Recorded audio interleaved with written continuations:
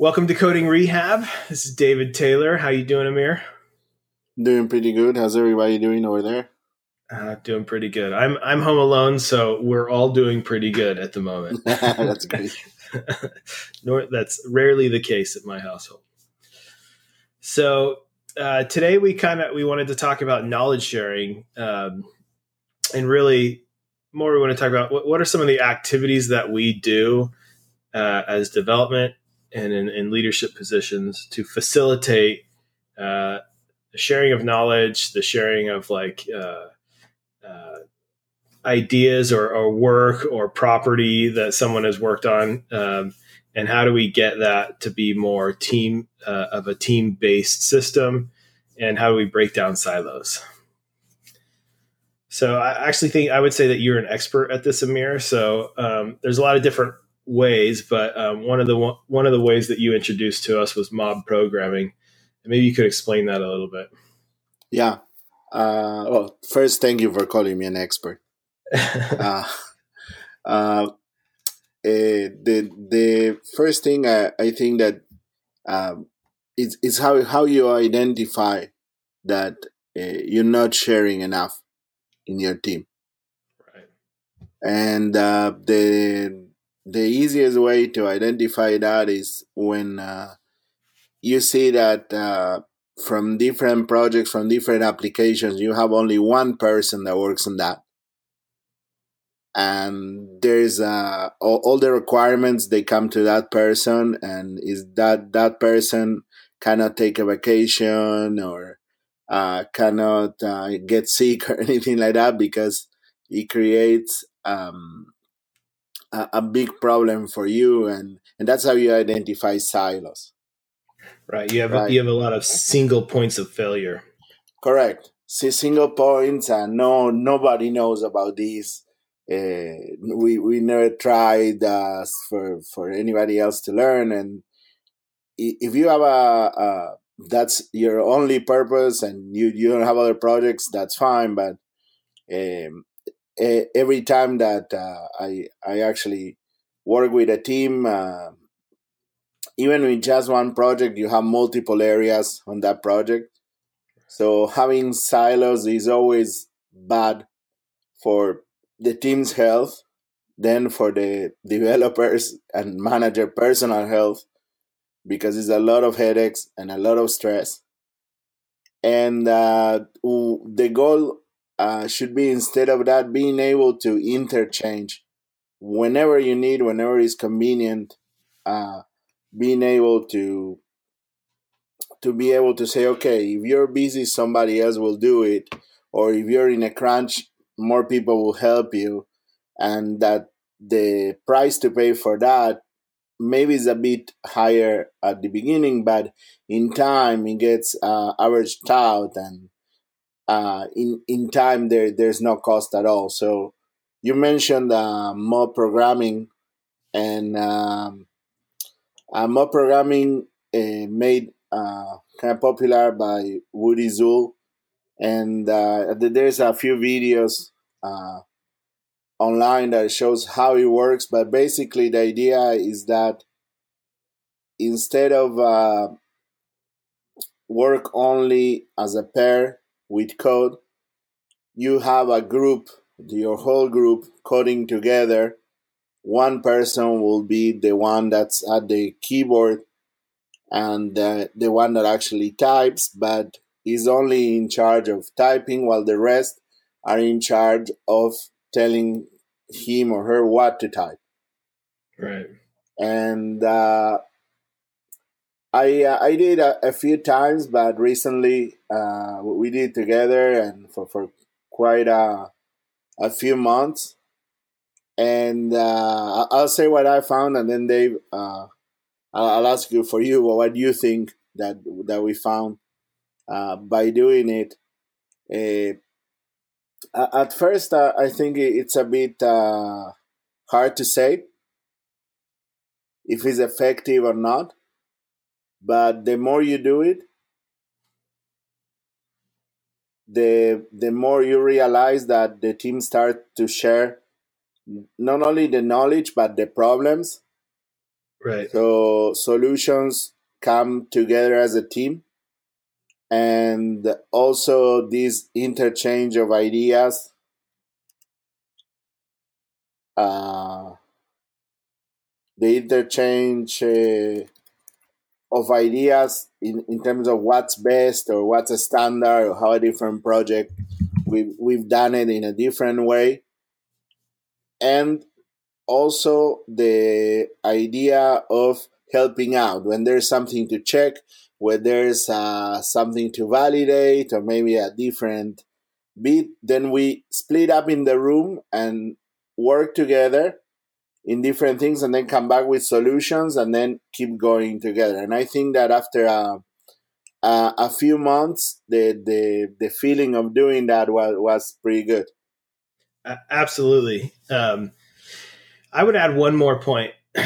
I would say that there is, on top of all those things, if you have a junior developer, you're giving that person an opportunity to improve skills and also become comfortable, because maybe that person is sitting at the keyboard and that person normally wouldn't feel comfortable developing in front of a lot of people. Well, since that person is being guided by the group, there's no pressure, right? There's no pressure to make a mistake or to like let let your team know what you do or don't know. And also, you get a good opportunity to see the senior developers say things that are probably incorrect, or to humanize them a little bit. So I think it facilitates risk taking long term, and it helps junior people come up to speed and adopt kind of like the norms of the development team really quickly. Yeah, I So really like your point, because you're totally right. It gives everybody, and we've seen this too, that at first they won't speak much, right, and in time everybody wants to participate and say what they think, and question why are we doing it this way or different. And I think finding that environment that then extends to the rest of the time. I think that finding that environment doing mob programming is a great first step. I agree. And just anything that can facilitate getting the team together and talking is a great opportunity. And one of the things I like what we've done with mob programming in the past is we've taken something that somebody's working on that may be difficult, or maybe somebody's stuck, and you get a lot of people in a room to solve that problem really quickly. So like when you're thinking about pros and cons, what are the downsides? In the first 2 or 3 months, I think, like you're saying, it's unclear the benefits of what you're doing. But long term, you see, your whole team kind of levels up pretty quickly with development. They share knowledge, and everyone understands how to deploy stuff, how to build it with the whole ecosystem, because they're sharing that, however often you hold those mob programming sessions. Yeah, I think that it is a combination. I think that mob programming helps, but I think that the next bit, and let's see if you're okay with this, is to start rotating projects. Definitely, definitely, yeah. Get people on a team and have them, or at least get your engineering workforce and have them moving around.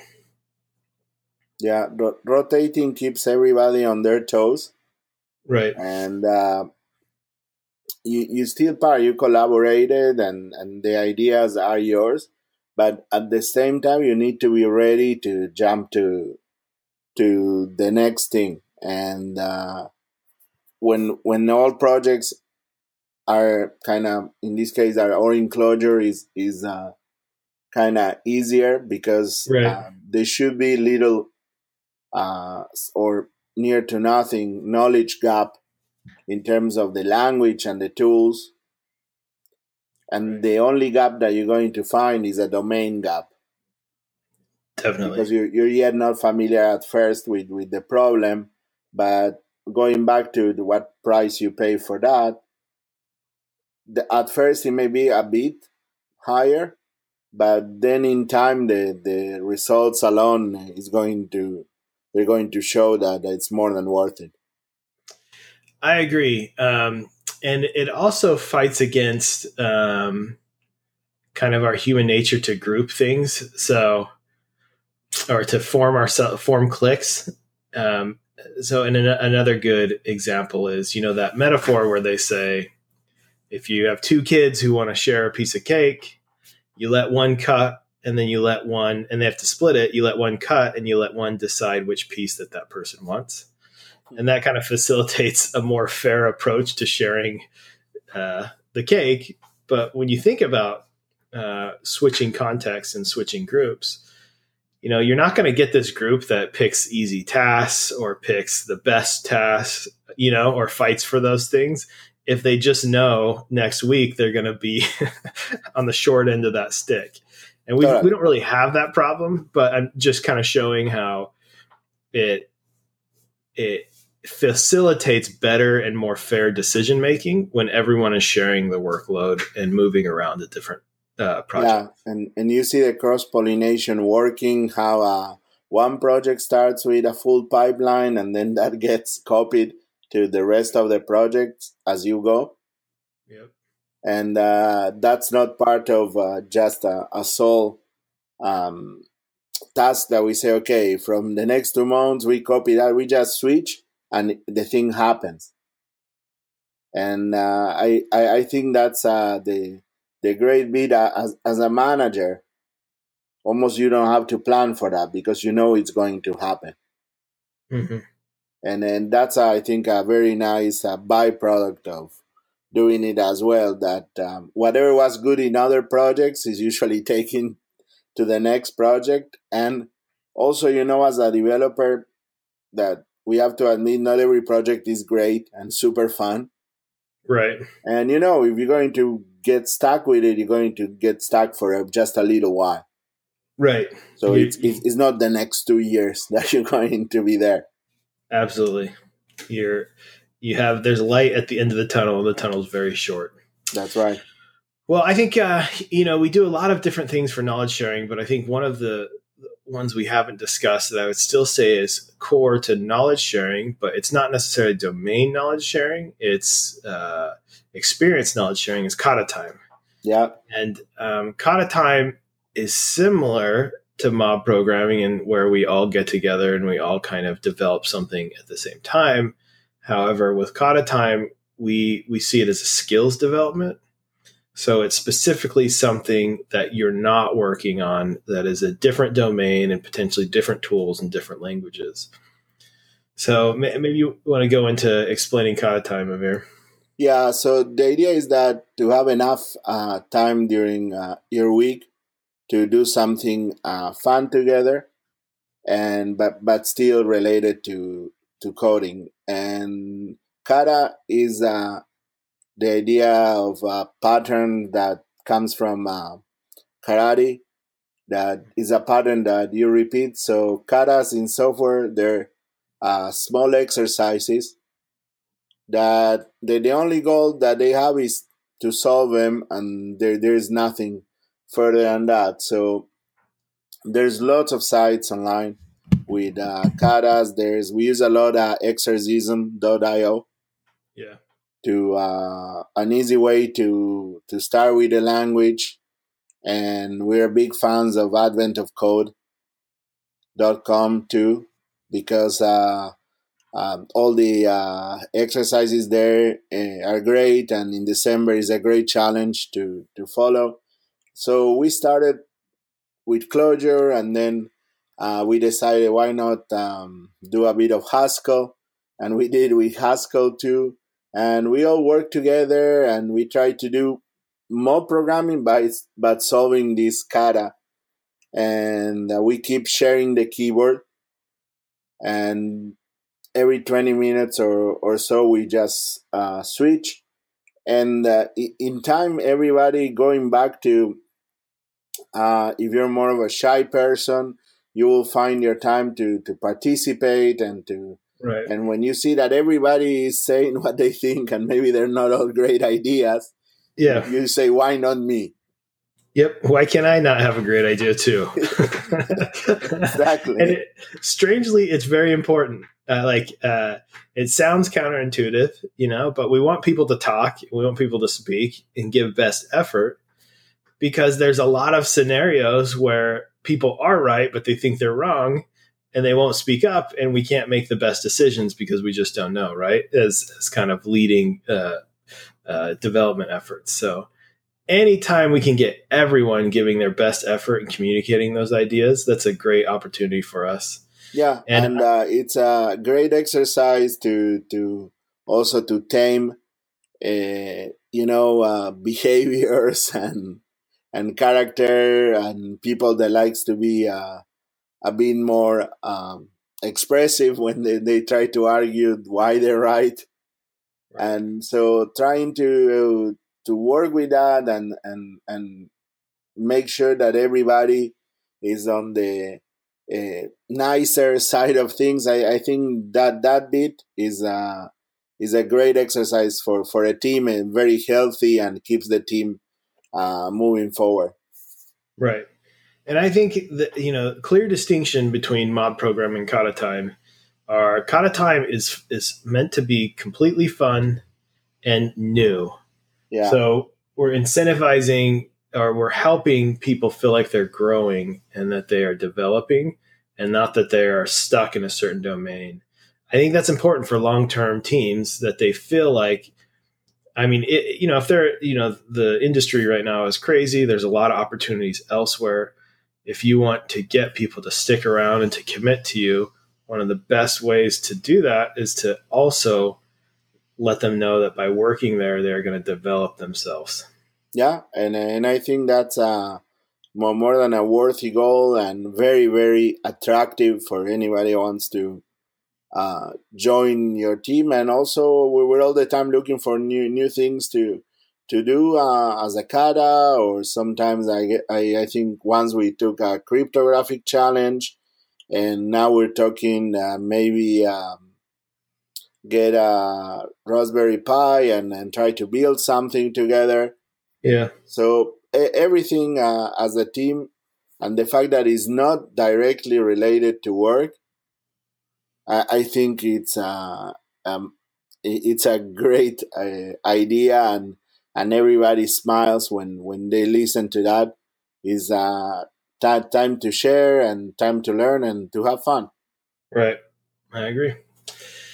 So, switching development teams, or switching development scope, mob programming, kata time, creating a team where sharing and talking and being wrong are all super important for incentivizing knowledge sharing. And there are costs to each of these things. Kata time takes time from your whole team. Mob programming takes time from the whole team. However, long term, you get these huge benefits just by working together. To wrap it up, I want to talk about lean coffee. And Amir, this is something that you introduced into our team. How do you think this is different than the other two mob programming kata time? I think while the other two are very code centric and kind of code related, the idea of lean coffee is to get together and as a silent brainstorming, write down topics that you want to talk about, and then we vote on what topics we want to talk first, and we put them in order, and we use 5 minutes iterations by checking after each iteration if we want to keep talking or not. And I think the difference is that, for example, we do one about process. Right. So then everybody is free to ask questions and say, I don't understand how we use our pipeline and our branching. I think we should change it. And I think this is a catalyst to see what questions show up, and doing different the topics like process or We did one specifically about Kanban, or we did one about testing or TDD, and I think that gives the opportunity and is a placeholder that the team knows that this is going to happen and it's the right time. Um, you can ask questions all the time, but they know if they don't want to or they don't feel comfortable, this is a perfect place to put your questions, and you don't need to fight with each other to see who's louder. Everybody writes questions, and that makes it very fair. Right. And so far, I'm always amazed by the result. That you think you go and nobody will ask anything, Right. and I'm always amazed, but keep doing it, and there's always questions. There's always people that maybe didn't ask before and now they want to ask. So I think it's a perfect combination. Right. I would agree. Well, as far as knowledge sharing, there's a lot of different ideas, a lot of different ways to approach it. And I think the main theme is that you need to be thinking systematically about how your team is sharing knowledge with each other, with other people, and how you are facilitating that process. Because if you're not thinking about it, it's most likely not happening as well as it could. That's right. And I believe that's it. Thank you, Amir. Thank you, buddy. See you next time. See ya.